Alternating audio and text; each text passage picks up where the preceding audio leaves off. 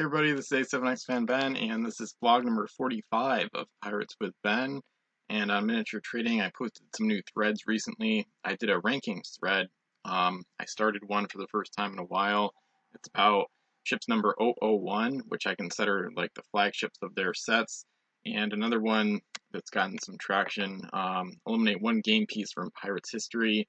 So a little bit of a negative topic, but sometimes it comes up just because, there are a bunch of game pieces that you could consider pretty bad for the game, or at least things that kind of shouldn't have been produced in the first place. So that one's got some replies. So I guess that would be the question of the day, and you can respond in that thread if you have an account at Miniature Trading. It's free to sign up if you don't have an account. But what game piece would you eliminate from Pirates CSG in general, especially if you could pick just one thing? And like the thread says, you could pick one that's your least favorite in terms of, stupidity that you don't think should have been released, and then you could pick one that's like overpowered, that, like the Banshee's Cry or whatever, that you don't think should have been produced either. And then I put a little edit in my post in custom ships today because my Pirates of the Epic Seas custom set, which you may have seen before, and I'll probably feature it more on this blog going forward. I'm posting not only a historical custom of the day, but a fantasy custom of the day because my Epic Seas set has expanded recently. And I think it's, as I say in this edit to the post here, it's going crazy. I'm going crazy making stuff, not so much on purpose, just kind of based on like random opportunities I've had to make stuff.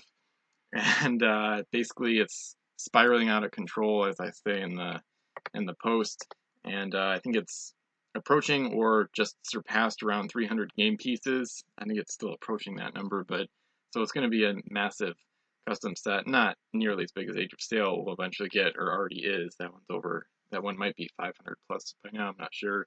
And but basically, I've come up with a lot of crazy ideas recently for the Epic Sea set, so I'm going to be releasing a lot of the stuff I made a week or two ago that's also crazy. I still haven't gotten to it because I'm trying to kind of limit myself and do about one per day, but the pace might increase if I feel that that's a good idea going forward. Miniature review contest number 7, hosted by Xerix, has looks like 4 people are interested. Myself, Not Always You, JW Darkhurst, and Vetra Brayton just joined today. So that's a pretty cool thing there. So we've got 4 entrants there. And then there's at least 2 people interested in the Fleet Challenge, the Uncommon Fleet Challenge that I'm hosting, also at Miniature Trading. So links to those in the description below. And deal of the day, there's all those auctions by Dogan, but those don't end for about 8 days. So sometimes I'm going to try to feature things you can actually buy now, such as the Ocean's Edge thing. I've already talked about this, but it's just one of the best deals I've seen in general. So basically $40 with free shipping for 36 packs of OE with a good chance at a tournament pack, like you can see in the picture. So just an amazing, you're paying barely more than 50 cents a ship, right? Two ships per pack. So just over $1 per pack, and then with the tournament kit, assuming you would get one, it'd be even more worth it. And like I showed on the blog yesterday, Hills Wholesale Gaming has increased the price of their Ocean's Edge 36-pack lot from $38 to $54. So eBay is now definitely the best place to get Ocean's Edge, which is the cheapest set, the most accessible. It's the biggest set, has the most game pieces, and it's good for new players because there's not a lot of overpowered stuff, but at the same time, there's a lot of variety. So people that like sea monsters and sailing ships will both be satisfied because there's a bunch of both in the set. There's a huge variety of ship types and whatnot, as you may know about from the Ocean's Edge review set review podcast that I did with God Mason. And card of the day. So that's not 11. So that's 1 through 14 for the set number 2, Crimson Coast. We'll get that up here. Should number to 303, as we've seen in the past. Looks like I have another private message, which I'll get to soon. 1 to 303, 51. But yeah, I love when I get pirate stuff like randomly throughout the day. It happens kind of often, actually. Sometimes when I check Reddit, subreddit, or Board Game Geek, I'll have something. So anyway, so I'm kind of distracted, so I didn't do a guess. I probably would have guessed English, to be honest, but this one's a Spanish ship. So number 51 from Crimson Coast is the Matthias Vespero, which has an interesting backstory. Um, it's Spanish, uncommon, 4-master, 12 points, 4 cargo, SS move. Cannons are 3S, 3L, 3L, 3S, and the ship gets +1 cannon rolls against English ships. This one is really just like a stock gunship, as Godmason might call it, or just kind of a mediocre numbers gunship, as I might call it. You wouldn't really pick this in a smaller game. For example, Asesino de la Nave, the ship killer. That one has 2S cannons and then the cargo wrecking ability, so eliminates cargo on every hit, for example, for the same point cost. There's other ships you can get. The Santa Isabel for 1 point more is a far better ship. So this one doesn't really stand out too much for any reason. She's pretty much average in just about every way. I guess this V might be slightly above average for a 4-master, but not by much. So she's outclassed by her competition. She's in a tough faction to stand out in. Spanish have a lot of good ships, a lot of great 4-masted galleon type ships beyond just the Santa Isabel, which is a schooner. They've got the Joya del Sol and a host of other great ones. And this one doesn't really measure up. That being said, it's not a terrible ship or anything. Just kind of a boring option that I would use as a numbers gunship in campaign games rather than, I wouldn't really choose her on purpose in a smaller game. So, game use rating out of 10, probably 6.5, maybe, probably not 7, maybe 7. I don't know, 6.5 or 7 out of 10 sounds about right. The ship is solid, there's nothing wrong with her. I would do Captain Helmsman, maybe an oarsman, or some kind of world hater, or just some kind of offensive ability. Or you could just do Captain Helmsman, keep 2 cargo spaces open for gold. So, not a bad ship by any means, just kind of boring and not too noteworthy, really. And I'm going to go to the subreddit page, and I'm going to try to find something from a while back. Might not be able to find it. I might feature it.